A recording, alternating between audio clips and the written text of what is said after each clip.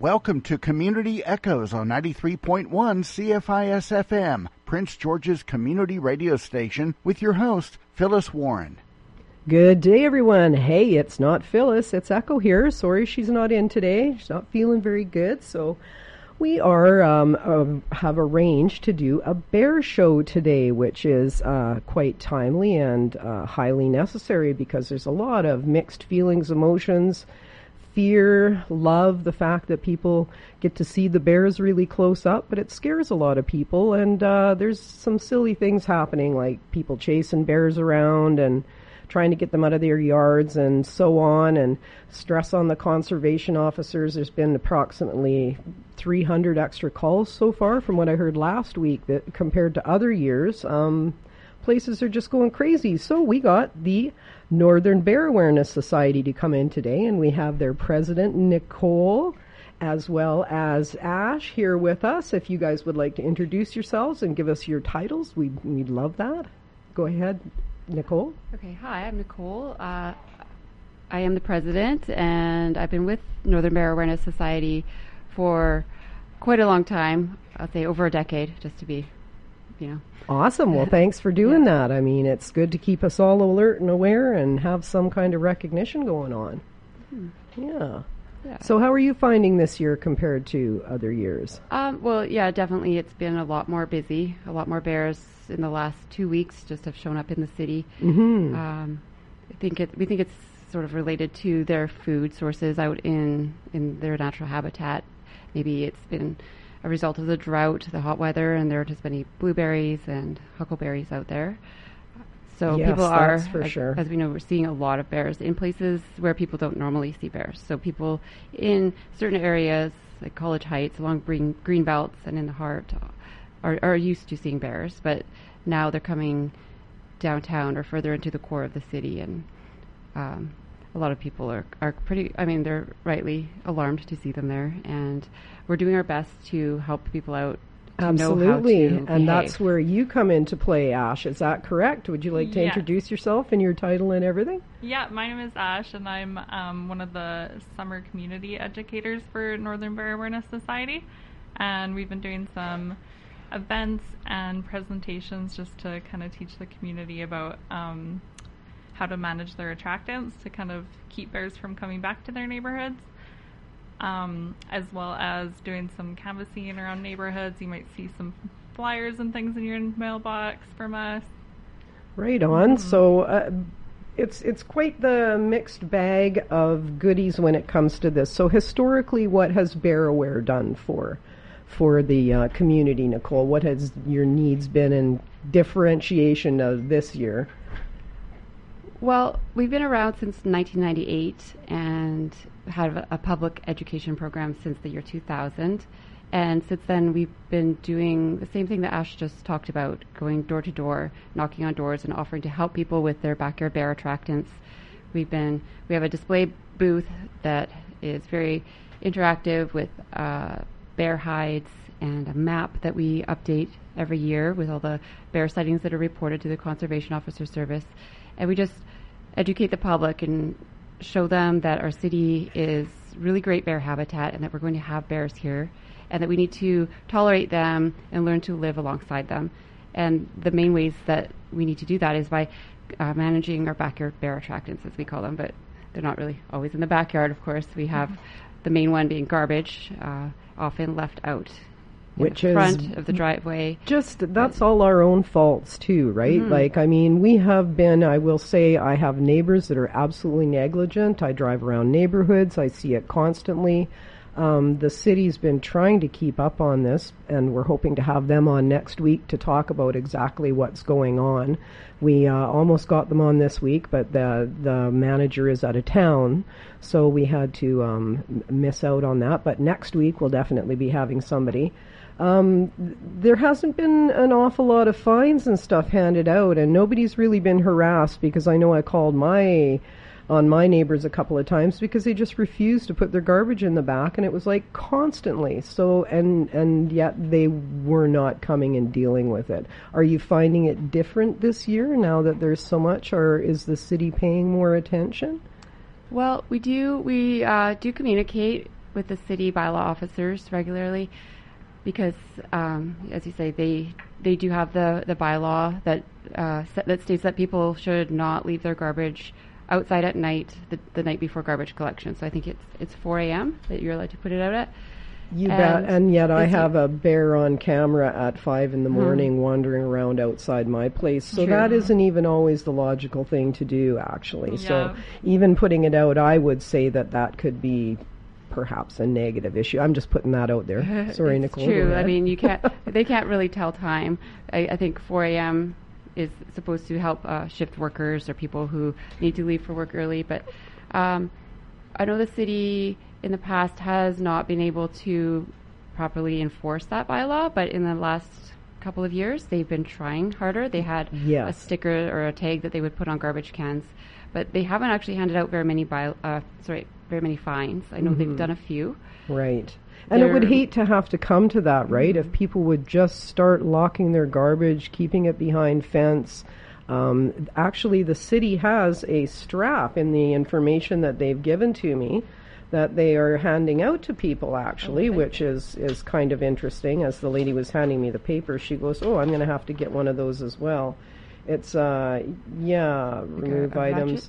It's a ratchet strap type of a thing. You can use a flat hook tie-down strap, 1,000 pounds, they suggest, to keep it locked down, but then that just becomes a little bit of a Kong for bears, doesn't it? I've seen a few of them out just rolling the garbage around. Well, yeah, so I mean, I don't think they're handing out the straps, maybe just the information. But just information as to have it. They don't have them there? Okay. Yeah, I think you're right. It's not bear resistant. And ideally, we would all have a bear resistant solution that's been tested by the Interagency Grizzly Bear Committee that has the actual grizzly bear that tests them. But a ratchet strap is definitely better than nothing, and it's what we are recommending to people to use if they absolutely can't keep their garbage can in a secure enclosure, preferably a garage if they have one. But the ratchet strap tightens the lid. It's pretty tough. What it does is it makes it a little more difficult for a bear, and the bear will usually move on to another. Yeah, exactly. Something a little bit easier that isn't. I have heard of people who had the bear come in and pry the corner of the lid open, even though it had a strap on it. There must have been some good stuff in that garbage can for that bear to want to get to. If that was the case, I would suspect Yeah, we had that issue in our neighborhood, so we just stopped putting household garbage in it until garbage day. That's a brilliant idea right there. That's wonderful. Did everybody hear what Ash said there? She said that they stopped putting, let's say, meat or whatever, a leftover chicken or something like that, the bones in until it's garbage day. That's absolutely brilliant. Yeah, we've also recommended to people that they could put their leftovers in the freezer and then put that out on garbage day. Truly, there's a great idea. How about there's other attractants, though, not just garbage cans, but we have barbecues, compost. I've always wondered, is compost ever something that they actively go after? Or? Yes, compost is definitely one that they would go after. So we recommend that it gets stirred once a week, and just to cover it with dry leaves if possible, like grass clippings, anything that you can kind of give it a nice cover so that it doesn't emit as many attracting odors for the bears. Yeah, for sure. I wonder if coffee would detract them. I doubt it. Coffee grounds and stuff like that. But yeah, I'm not sure about that one. Crazy. And then we have the ultimate in culprits, which everybody is complaining about, the crab trees. Yes. So lovely planted years ago, but they are such beautiful trees to have the fruit and everything, and they do make food, right? Like, we can utilize this ourselves. Has anybody ever come up with the idea of maybe like the city and Northern Lights Winery maybe invest in one of those machines like they have down in the States that comes up? It's like a feller buncher, it seemed to be to me, that it has this umbrella thing. It comes up, it goes, it opens up around the bottom of the tree, and then there's this arm that reaches out and grabs it, and it shakes the tree.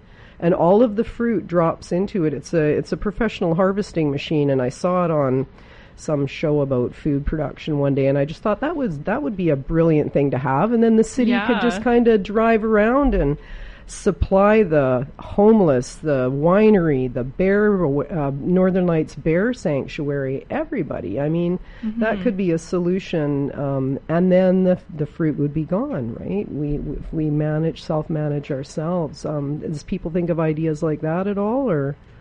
I haven't heard of that one in particular, but we did come up with a list of things that people can use their apples in particular for. Oh, great. Yeah, so one of them is that they can donate them to the Northern Lights Estate Winery, and the winery will actually give us a donation for the apples if they are used for their wine. Oh, which well, is really great. It kind of helps support us. Really great. Yeah. And then any apples that aren't quite wine quality, they will donate to farmers. Right. Well, that's a good one. Excellent. Yeah. For livestock, that's a great one.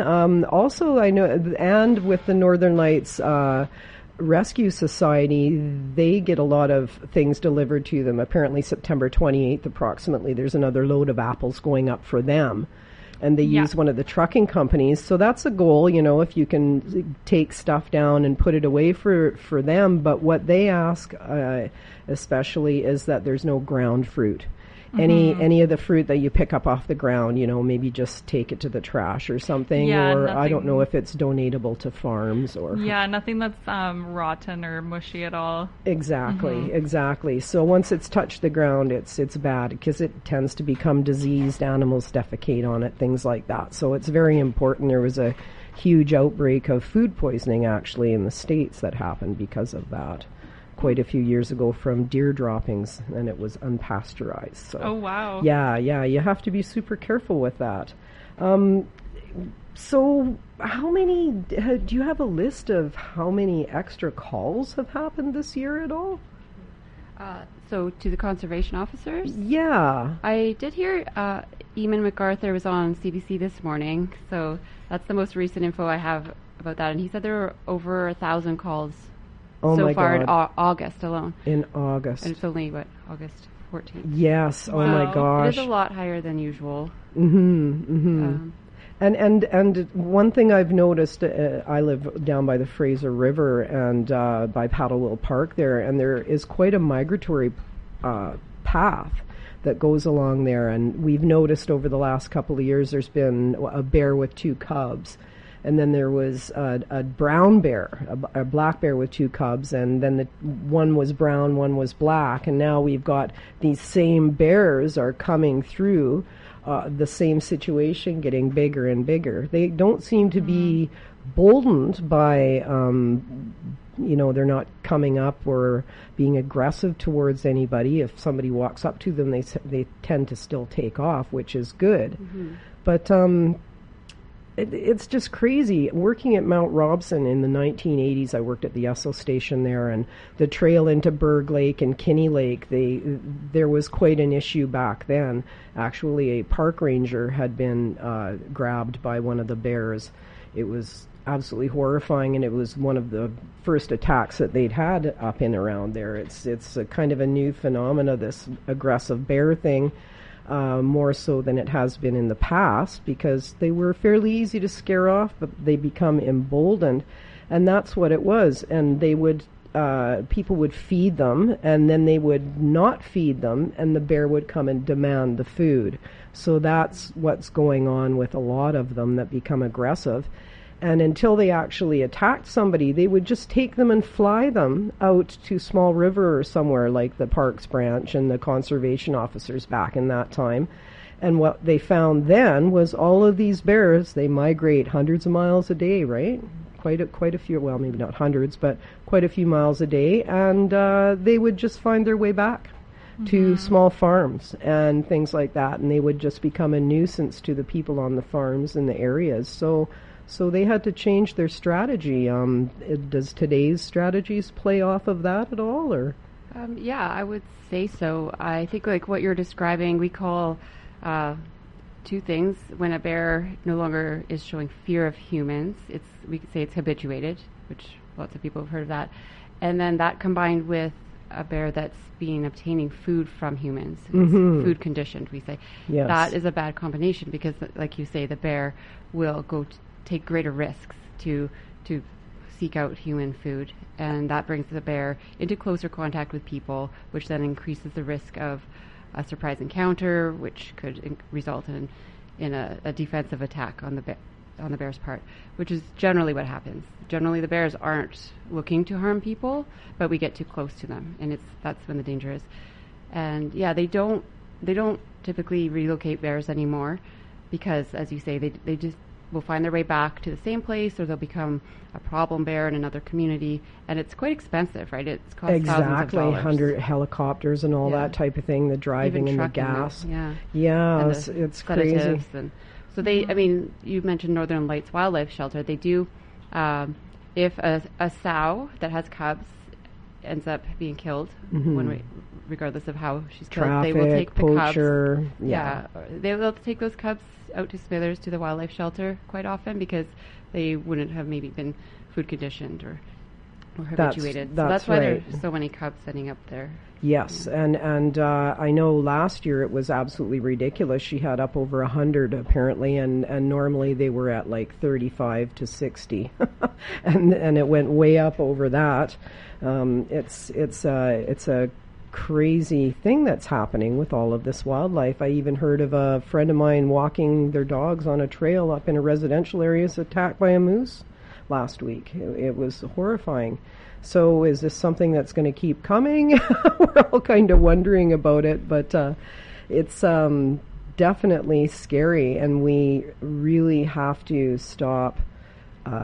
What was the term you used? Hazing the bear. You said the terminology is hazing. If you go up and try to fend the bear off, or feel like you need to take it upon yourself to walk over and disturb the bear from its eating, whereas if you left it alone, it would wander off. There would be no incident of the human-bear interaction, so the bear would not become hopefully more aggressive towards humans. That's just a negative interaction that would add to that, right? Well, I guess there are different ways of looking at hazing. I agree with you. You should not ever be approaching or chasing a bear, right? But hazing is something that chasing them on a machine or enforcement officers, like the conservation officers, will use hazing to try and teach a bear that humans are not, like, to make sure that they're not habituated to people. Humans are not friendly. We don't want them to be close to us. So we might tell people to, from the safety of your doorway,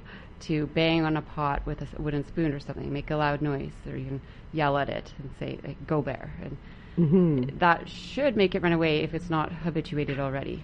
What people are finding a lot of the time when they're hanging out in the city is that the bears don't really run away. They'll maybe just look up and maybe wander off a bit. Or which is their normal MO in the forest, I would think, right? They just kind of look up from stuff, go, and then continue to do whatever they're doing. They're not, bears are mostly vegetarians, are they not? They're not so much really a carnivore as they are a herbivore, from my understanding. They're opportunistic omnivores. Exactly. So I mean, it's not necessarily their nature to be ravaging other farm animals or people or whatever. So, unless the extreme situations of loss of berries because of the heat this year, I would suspect, and such.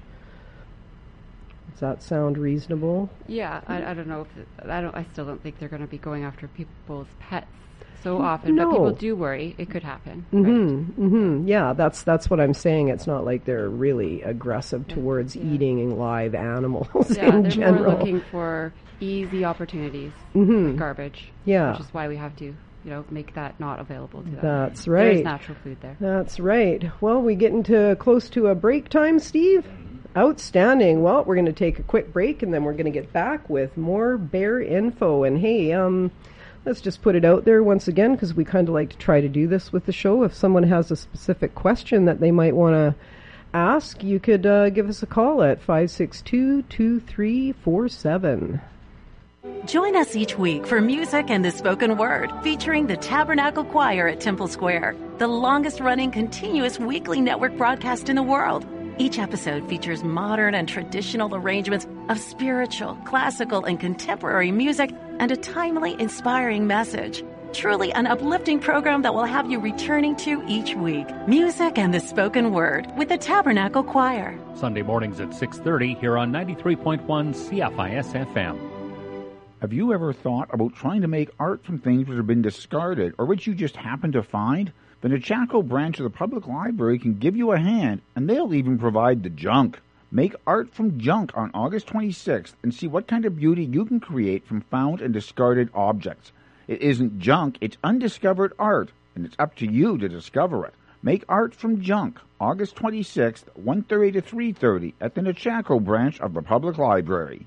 Forecast from Environment Canada for today, a mix of sun and cloud with local smoke, a high of 28 with a high UV index. Tonight, partly cloudy with local smoke, a low of 12. On Tuesday, mainly cloudy, wind from the southwest at 20 km, gusting to 40 starting near noon, a high of 27 with a high UV index. You're listening to Community Echoes with Phyllis Warren on 93.1 CFIS-FM. The downtown branch of the Public Library is hosting a workshop on August 31st for Overdose Awareness Day. Join them for information on overdose awareness, the power of love and hope, and how to undo the stigma surrounding drug-related deaths. Undo founder Kat Kadia will be one of the main presenters at the workshop. Whether you have a friend or loved one who died from drug-related causes or just want more information, attend the Overdose Awareness Day at the Downtown Public Library on August 31st from 6 to 7:30. Hello, here we are. We are back with Bear Aware, which is a timely topic. Let's put that out there for sure. I think everybody realizes it. Unfortunately, we are, as citizens, a little bit guilty. Instead of sitting back and enjoying the beautiful nature walking through our yards and enjoying the bears and taking pictures and sitting back and going and oohing on, and we're all getting upset and we're feeling angst about it and things like that. So how can we relieve ourselves of that angst? What do we? I guess we just change our mindset and look at it that way is one way of dealing with it. And yeah, I think that first of all we need to understand that we share bear habitat. Our city is wonderful bear habitat. We have 2 major rivers and lots of green space in all our neighborhoods, and we love that. Wildlife loves that too. So we just have to understand that bears will be in our community, and that's not a problem. I know that a lot of people are concerned because they're coming into neighborhoods where they haven't been seeing them before, and that's okay too, as long as the bears are just passing through and following their noses, but maybe not getting anything like garbage. And I think Ash can give you a lot of tips on ways we can manage these things that could attract bears to our house. Yeah, so ideally a bear will just kind of pass through your backyard possibly, or even your front yard, just on their way looking for some food, but we don't really want to give bears reasons to hang out in your yard and to want to come back, because that's when it can turn into an issue. So managing your garbage, tying your garbage with a ratchet strap if you're not able to put it into your garage or if you don't have a shed, and making sure that you don't put your garbage out until garbage day after 4 a.m. The other thing is bird feeders, making sure that they are removed from April to November. If you really want birds in your yard, you can put out a bird bath or just plant a lot of flowers. Those are all really good bird attractants if you want birds hanging out. And then fruit trees are a big one, especially right now. I've been getting a lot of phone calls about people not sure what to do with their fruit, or they have too much of it. Ideally, people just prune their trees down to produce about as much as you actually end up using. If you don't use your fruit, consider maybe removing it or replacing it with like an ornamental tree instead. We do have a lot of really great options. If you want to give us a call, we can always go over those. The other one is barbecues, just making sure it's clean, the grease trap is cleaned out and emptied. And if you I can just imagine walking out on my deck and the bear being there just cleaning up my barbecue, and totally. I'm like, oh my god, yeah. Yeah. Ooh. And then if you don't have a bear-resistant shed that you can keep your barbecue in, just making sure it's covered as well, just to help reduce those odors. Compost, just making sure it's turned once a week, and then if you can bury it with some grass clippings, dried leaves, anything like that, just to kind of help reduce those attracting odors. And also pet food. So if you feed your pets outside, just making sure you clean up any spilled food immediately, and storing the food indoors. Right. to make sure that they don't come have a snack in your deck. Oh, absolutely. Yeah. It's crazy. And thank goodness we literally are just dealing with bears at this point. You know what I mean? We're not dealing with big cats or anything like that up here. It's an absolute bonus. But so we got this apple, cherry, all kind of fruit, crabapple problem everywhere. Plums. Yes. We've got plum trees in town. So that I like the idea of trimming your tree down, because really apple trees and that, they need to be taken down quite a bit every once in a while anyways. So that there's a really good solution that's easy for someone to handle. Yeah, get a hold absolutely. of Art Naps, or perhaps you guys if you have any tree trimming. Yes, we do tricks? have on our Facebook page some videos on how to prune your tree properly, so we can definitely share those again so they're Oh, a definitely. little easier to find. So what's your website, folks, just so everybody knows that they can maybe access this stuff on? It's really simple. It's northernbearawareness.com. Oh, there you go. That's very simple. Yeah. Simple and outright. And because nobody wants to take a fruit tree down. I mean, that's just so horrible, especially with our food situation, and we're all dealing with this so actively on a regular basis. So you have a couple of groups that will come around. Is there a support group set up, or anybody that is taking the task on other than the winery? Like, Well, we sometimes have a volunteer crew that can help people who have physical limitations where they can't harvest their own apples. However, there are so many apple trees in our city that we could never manage to volunteer to pick everybody's trees. yeah, But no, there's- why don't we get a group of homeless folks to load them in a van and take them around? They could clean the trees off in a matter of hours, and give them some kind of stipend or something to be doing it. There's so many things that could be tried But there's- to there- bring. Yeah, there are lots of possibilities. You're right. It takes people to do it. But there is one new one this year. It's called the Gleaning Abundance Program. It's brand new, and we're partnering with them. The other partners are Everyone at the Table, which is a local food security Yes, group. I've interviewed them. Yeah. I interviewed them And last year. Yeah. Yeah, and REAPS, the Recycling and Environmental Action Planning Society. So they have they got a grant this year to do this Gleaning Abundance Program. Gleaning just means you're going to pick all the apples, clean up under the tree too, so there's nothing left. Awesome. And that's what we want, so that bears aren't attracted. So what they're doing is they're trying to get volunteers to help them clear people's apple trees when people can't use their apples, and then they're going to take them to their, I think it's like a canning circle, where they have more volunteers. Salvation Army, is that who's been doing this? Because they have a canning circle at the Salvation Army as well. It could They be. started one I think last year. I think it's Everyone at the Table has their own group. They might Okay. work together. I'm not clear on those details. I have There to we talk to go. them. We've got But- more and more groups but that what- are all into doing this. Yeah, so and what their vision is that they're going to take the apples or any other fruit that people have, and they'll process it, and the volunteers might get some of it, and then they'll donate the rest of it to the food banks. And maybe the Excellent. homeowners who provide the fruit will also receive some if Absolutely. they want it. well, that's great. What a great thing to have. And how do we get a hold of those folks? They That's have a, Everyone at the Table is Well, the they have name a- of their association, and it's pretty much Everyone at the Table. You just punch into Facebook or you could. I see. We have a website for them. It's letseatlocalpg.com/GAP. So GAP for Gleaning Abundance Program. But Oh, Gleaming Abundance Program. Yeah. That's wonderful. So how's that? Let's Eat Local. Let's Eat Local. Yeah. Excellent. pg.com/GAP. Wow, that's a good one. So also, just to be motivated, I know that Hobby Brews also does apples Yes. and wine and berries, but they prefer that the apples are cored, and when you get them there, do they did mention that to me. That was a couple of years ago. They might have changed that policy, but What? reasonable prices, and yeah, so you can benefit yourself by that one. I definitely recommend that, because if you want to use your own apples, it's a lot of work to process apples, which is why so many people kind of lose interest or ability to do it after a few years. And if you want to use a lot of apples really easily, making wine or cider is a way to do it. I'm not sure if they were looking into just offering a juice pressing service. I'm not sure if they have that going or not.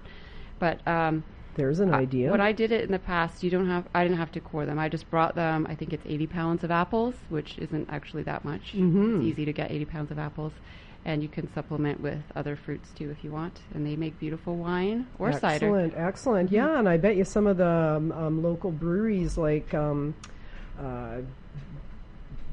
the one Trench is making a cider. They actually carry a cider from another place, and I think they've started developing maybe their own. So, you know, you never know if those opportunities were to ever come up too. It's all about new and innovative ideas.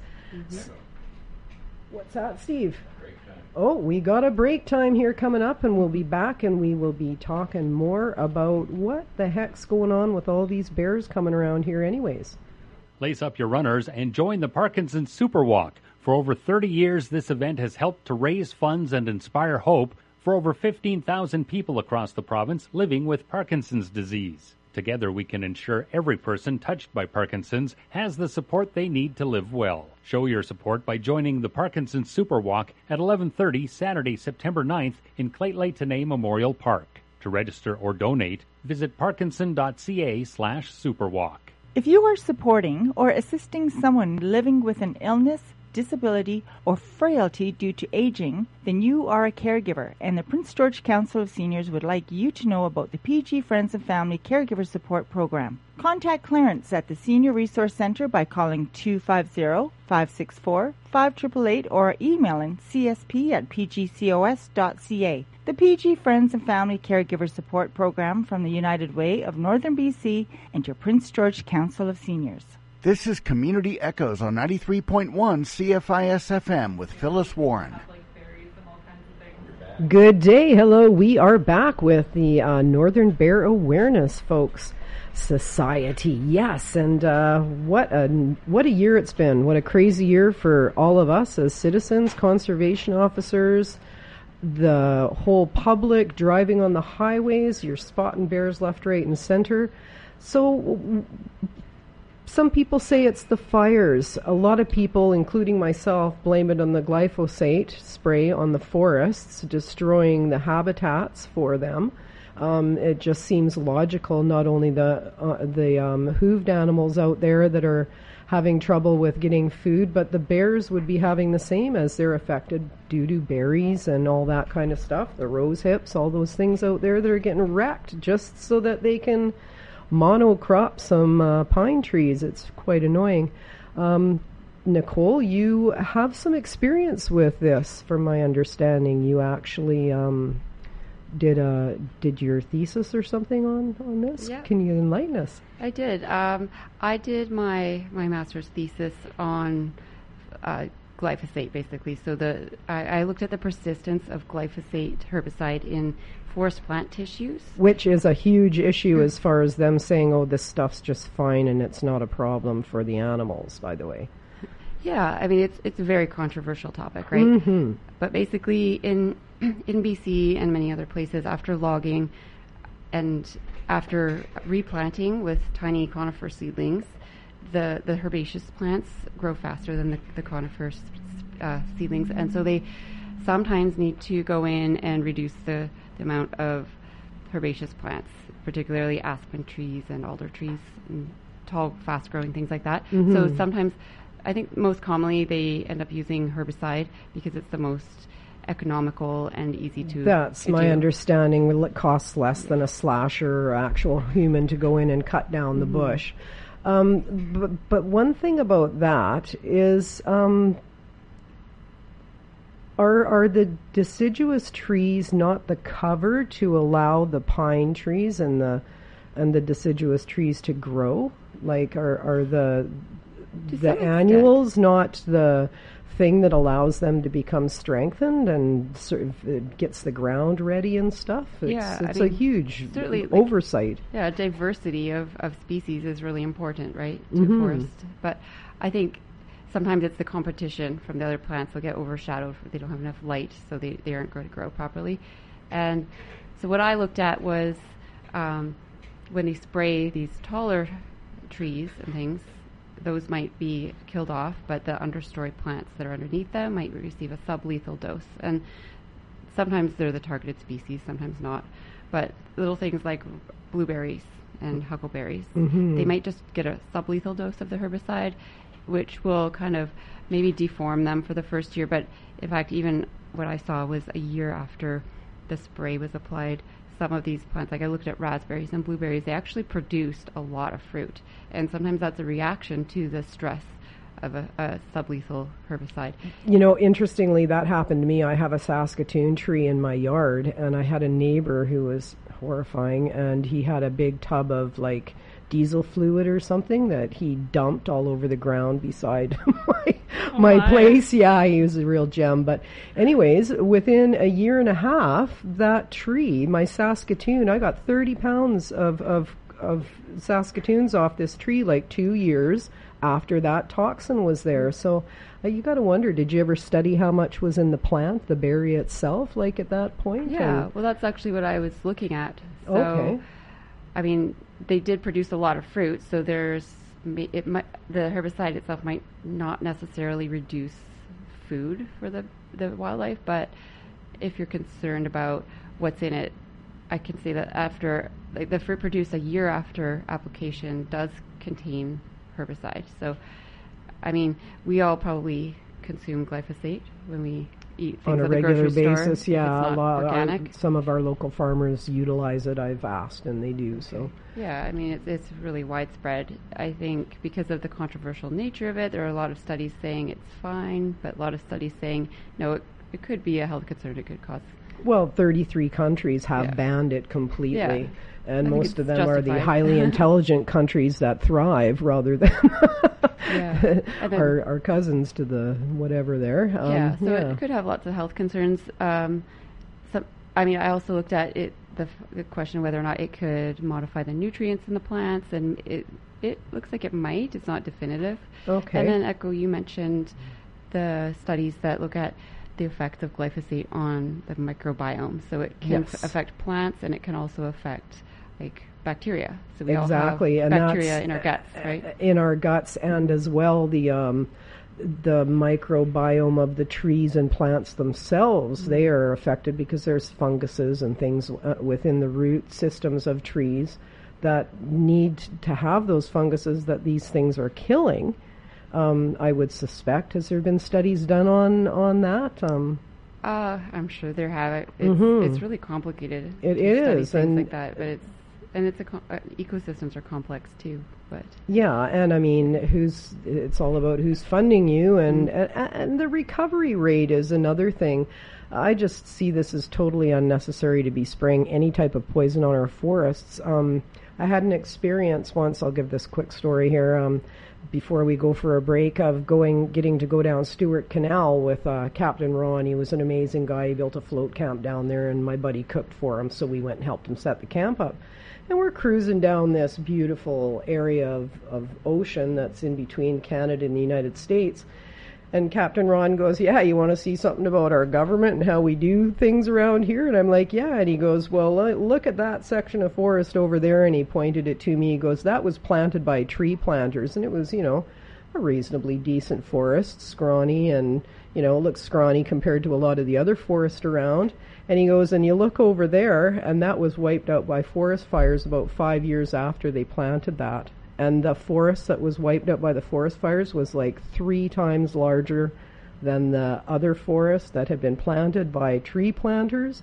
For some reason, there was the same amount of wonderful trees in both of them. And I just was shocked that the government would waste all this time and create people going out working with this toxic stuff to begin with. I mean, we don't even talk about that, the workers and people that have to deal with it, But we are coming back with Northern Bearware, and we're going to be talking more about what's driving them out of the habitats and into our habitats right after this. Advocate Life and Education Services Celebrate Life Gala is set for Thursday, October 5th at the Civic Center. Volunteer opportunities are still available to help make this year's event another great success. Assistance is needed in the setup, during the event, and for takedown. If you're interested in lending a hand, email your name, phone number, and your preferred area of volunteering to Madra at advocate.ca. Celebrating Hope for Women's 10th anniversary, the Celebrate Life Gala, October 5th at the Civic Center. Forecast from Environment Canada for today, a mix of sun and cloud with local smoke, a high of 28 with a high UV index. Tonight, partly cloudy with local smoke, a low of 12. On Tuesday, mainly cloudy, wind from the southwest at 20 km, gusting to 40 starting near noon, a high of 27 with a high UV index. Hosted by Phyllis Warren, this is Community Echoes on 93.1 CFIS FM. Hey, normally it is Phyllis, but it is Echo here today, so thank you so much for joining me, and get better, Phyllis. We want you back, and we're talking to Northern Bear Awareness here today because we have such an amazing bear issue going on. What is with so many babies? There seems to be, are you folks dialed in on what might be going on with why we're having multiple births? People are claiming twins and stuff are showing up in their yards? Yeah, I mean, I think I've noticed that too. There are a lot of actually twins, but also triplets and sows with 3 or 4 cubs this year. And my understanding is that that's generally a result of a good season the year before they were born. So the sow will give birth in her den while she's hibernating in the winter, and if she's not in good enough condition to support multiple cubs, she won't have as many. Her body kind of, will absorb that embryo or something like that. So seeing a lot of cubs, and they're very healthy looking, aren't they? Like, I think the bears are looking good. Yes, quite a few. It was a good year last year, and we had a good start to our summer and spring. Some hot weather and a bit of drought, but there were a lot of berries out there. Yes, and people are saying a lot of people lost a lot of, my lilac trees died. A good portion of it, like 2/3 of it, basically did not flower this year. Tons of people lost their strawberries and so on and so forth because the ground was so dry. Would that be affecting what's going on maybe this year? They say that things froze out and died just naturally because there wasn't enough moisture in the ground last fall, pre-freezing. I mean, it definitely could. Yeah. I don't know if we have any really data on that, but I mean, I think it's safe to assume that if there's not as many berries in the forest, that they're going to be a little bit more desperate to find food sources. That's right. But from publications and things I've been reading, the salmon stocks seem to be coming back. So that's a good. What's going on with the bears to do with the salmon? Do you guys ever learn anything about that, or? Again, I don't have any numbers to go with that. Sorry. I guess the runs are a little later in the season, anyways. So for the bears to be going for the salmon rather than the berries, it's a little bit of an off time. So yeah, it could be that they're just kind of in between the natural food sources. They do typically have more blueberries and huckleberries at this time of year, and I think we all know that the apples were really early to ripen, and anecdotally we've been hearing lots of people had berries in the woods really early. I mean, there were so many Saskatoons in the beginning of summer. So that and could maybe be they're kind of done. That could be a reason why they came in early this year, just because, like birds, they will stay not because it's cold, but because of it doesn't matter how cold it gets, it's because of a food source rather than from my understanding. And so it's not that there's no natural food, though. I mean, I think people don't need to worry about the bears starving because they're coming into town. I think that it's important to make sure that nobody's actively trying to feed bears. I want to point that out. Yes, definitely. Because I mean, they're omnivores and they can eat a lot of things, not just berries. They are drawn into town perhaps because they see easier food sources here than they're finding out in the woods right now. But if we let them come in and see that there's nothing to eat in our yards, then they'll venture back into the forest and they'll find food out there. That's right. So that's where it comes into the garbage and us getting our trees cleaned up and everything. So you have a map here of the Prince George area. Excuse me a sec. And this map, does it represent past years of bear migration? Were you mentioning something about that? Well, and this is a brochure that Northern Bear Awareness that I'm looking at right now puts out that you guys can pick up at the farmers market this weekend. Are you going to be there this weekend? Not this weekend. Okay, they have been the last couple, but yeah. Where's the next place where somebody could pick these up, or do you leave them in spaces, or? We were looking at setting up for the outdoor market in September. That was going to be by the old rodeo grounds by the CN Center. We might be at that one. I think that's in mid-September, I believe. Do you have an office in town here that people can... No, we don't. But you could always reach out to us by email or phone, and we could, or the website. All of the information on the brochure is on the website. Right. Yeah. Okay. Well, there you go. So the map that you mentioned, that's it's on a brochure and our website. So what it is a map of all the calls that are made to the Conservation Officer Service. To locate them. Yeah, they share that data with us, and we, with the Ministry of Forests, I think the provincial government staff, they help us now. They map it for us, whereas we used to do it ourselves. But it just shows where bears have been really active each year, and we do a new map each year. You can find them all on our website, or most of them. And it's pretty similar, honestly. There are certain hot spots in town. That definitely seems to be the Hart Highway seems to be a big hot one, and my area. It's also a pretty hot spot up into College Heights. But there was actually, there was actually a subdivision that was built in College Heights that displaced some bears there about 4 or 5 years ago, I believe. There was a big there's thing. The Creekside area, and there's also all along Tyner Boulevard where there's more development happening right now. Absolutely. And there are, I think my understanding, there's 6 different water streams that flow down off that hill that are also part of 6 sections of watershed in there that they are going to as well. Yeah, so that's going to be an interesting one, because we know that there have been bears denning in that area in past years, and that's definitely bear habitat. Yes, absolutely. So that's another reason why folks hopefully should support the saving of Ginter's Trail, because in through there is a lot of reason why they need to not be putting subdivisions in the areas, I guess.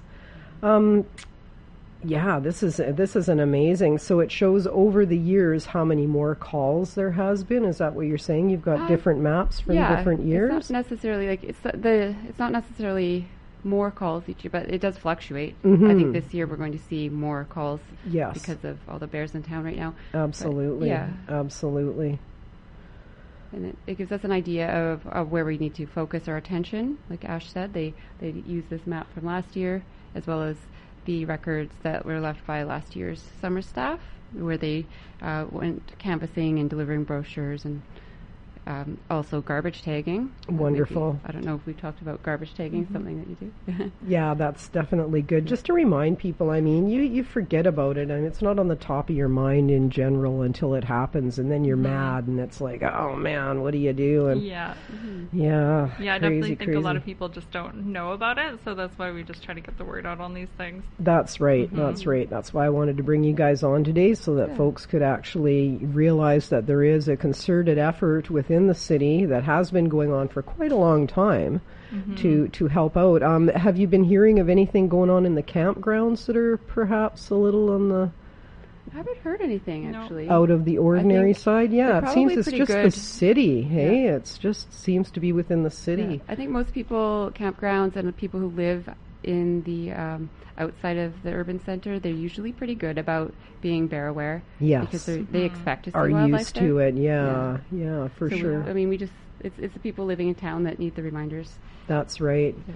And we can't be shooting bears in town, like stray bullets. And why are they not tranquilizing them, right? Why do you have to shoot to kill them, Why aren't we using tranquilizers? I even almost feel that way about the police. But anyhow, that's a whole other story for another day.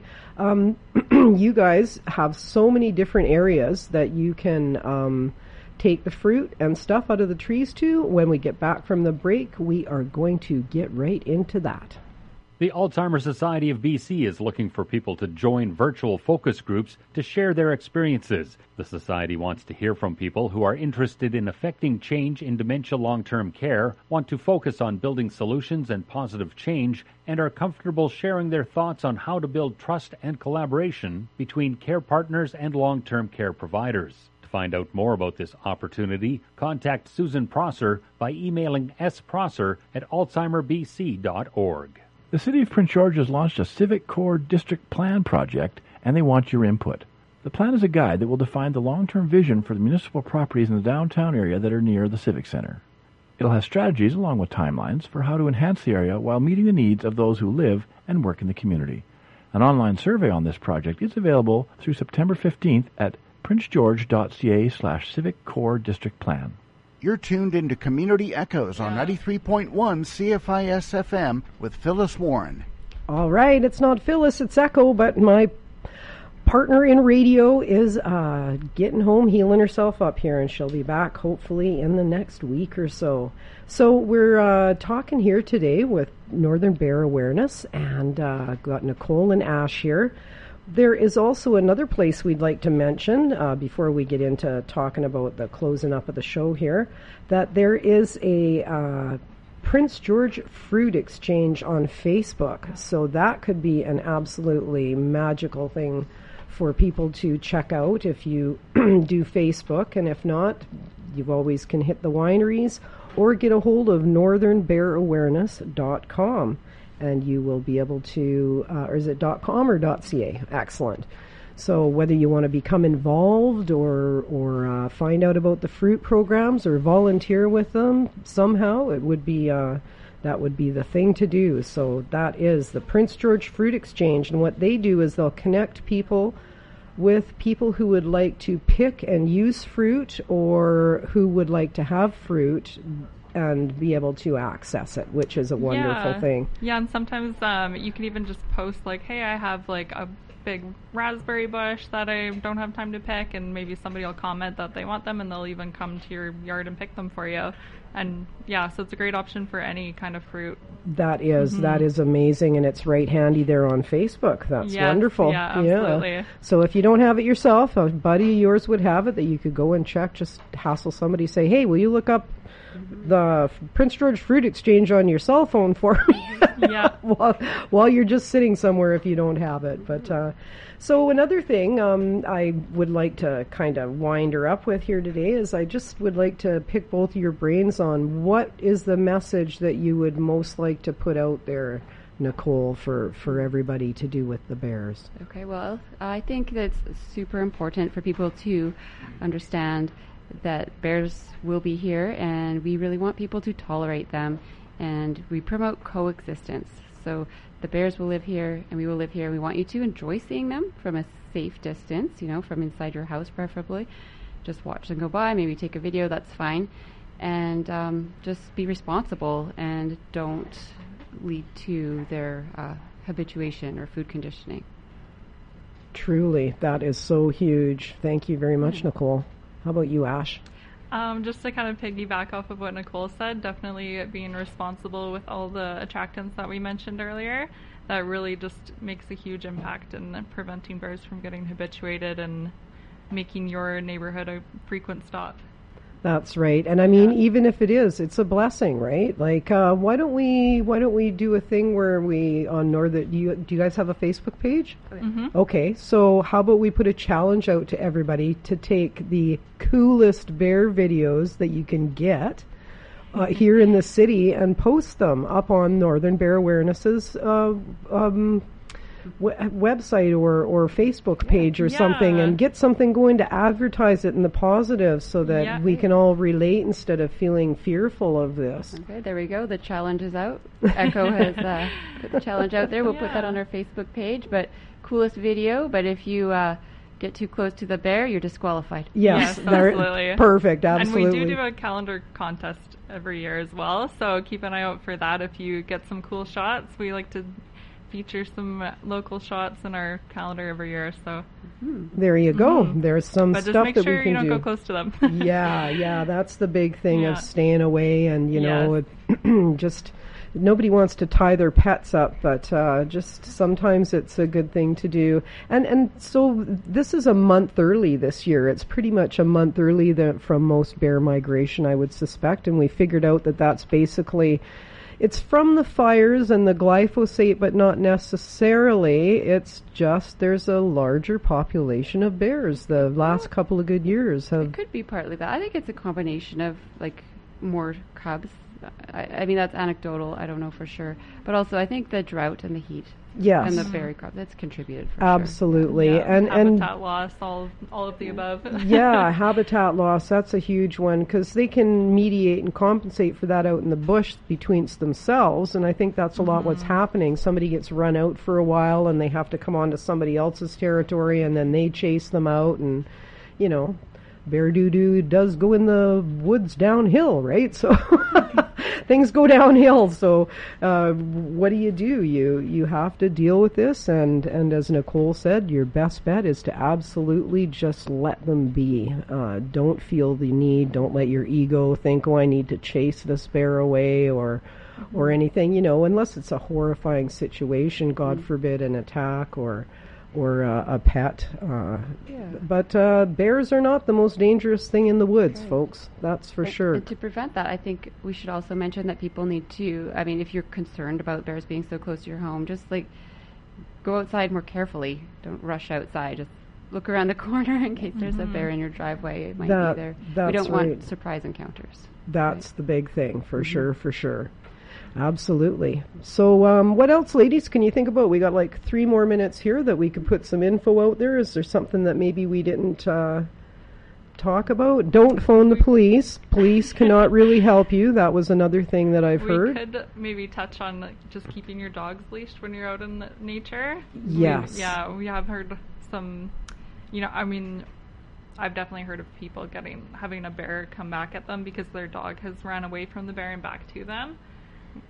Yes. So, yeah, I think keeping your dog on a leash when you are out in the forest is definitely really important. That's right. And I love going back to that story of the girl down, I think it was somewhere on the lower mainland, Squamish or whatever, who was walking along a trail, and the bear walked up and plopped himself down right in front of her, and she's like, oh my God, what do I do? So she whips out her phone and she played Metallica to scare the bear away. That was the absolute best. Yeah. I think that's a form of hazing. There you go. But I mean, it was more like, okay, we need to get this thing out of here. And then it did work, right? Poor bear, what in the heck is that?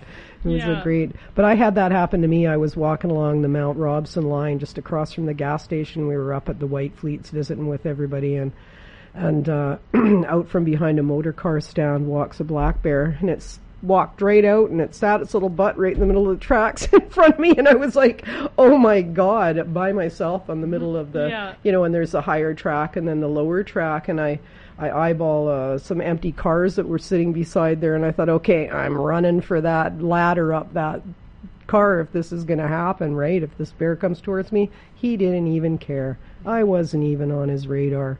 I even think I think I was freaking out so much I was picking up little pieces of ballast and throwing it at him, and I think I might have even bonked him in the nose, and he just kind of tilted his head and looked at me and then got up and he wanted and sauntered down onto the lower railway track. So that is where we want our bear encounters to be. It's calm and nice, and they're not really out to get us, are they? That's right. They're not the horrible things, as same as wolves. Wolves are not the horrible things they're portrayed to be in film and things like that. You know, Farley Mowat was the one that brought that to our attention years ago, right? I mean, as far as my understanding is, I'm not even sure if there's actually been a wolf-human attack, period. I don't know that I've ever heard of one. But, well, Nicole, the closing words for you today, once again. Thanks for having us here, Echo. It's great. I think if anybody has further questions, they could check out our website, northernbearawareness.com, or our Facebook page. You can also find that on our website. We're updating our website soon, so it's going to have some new stuff on it soon, too. Wonderful. How about you, Ash? Yeah, thanks so much for having us on here. Hey, no worries. I'm glad you could make it, and it was a wonderful, wonderful experience. I appreciate it totally. And do not forget about Northern Lights Wildlife Society, folks. They are bringing health and happiness and taking bears back to their own original habitats, the ones that they go and pick up and they nurse to a year old from babies.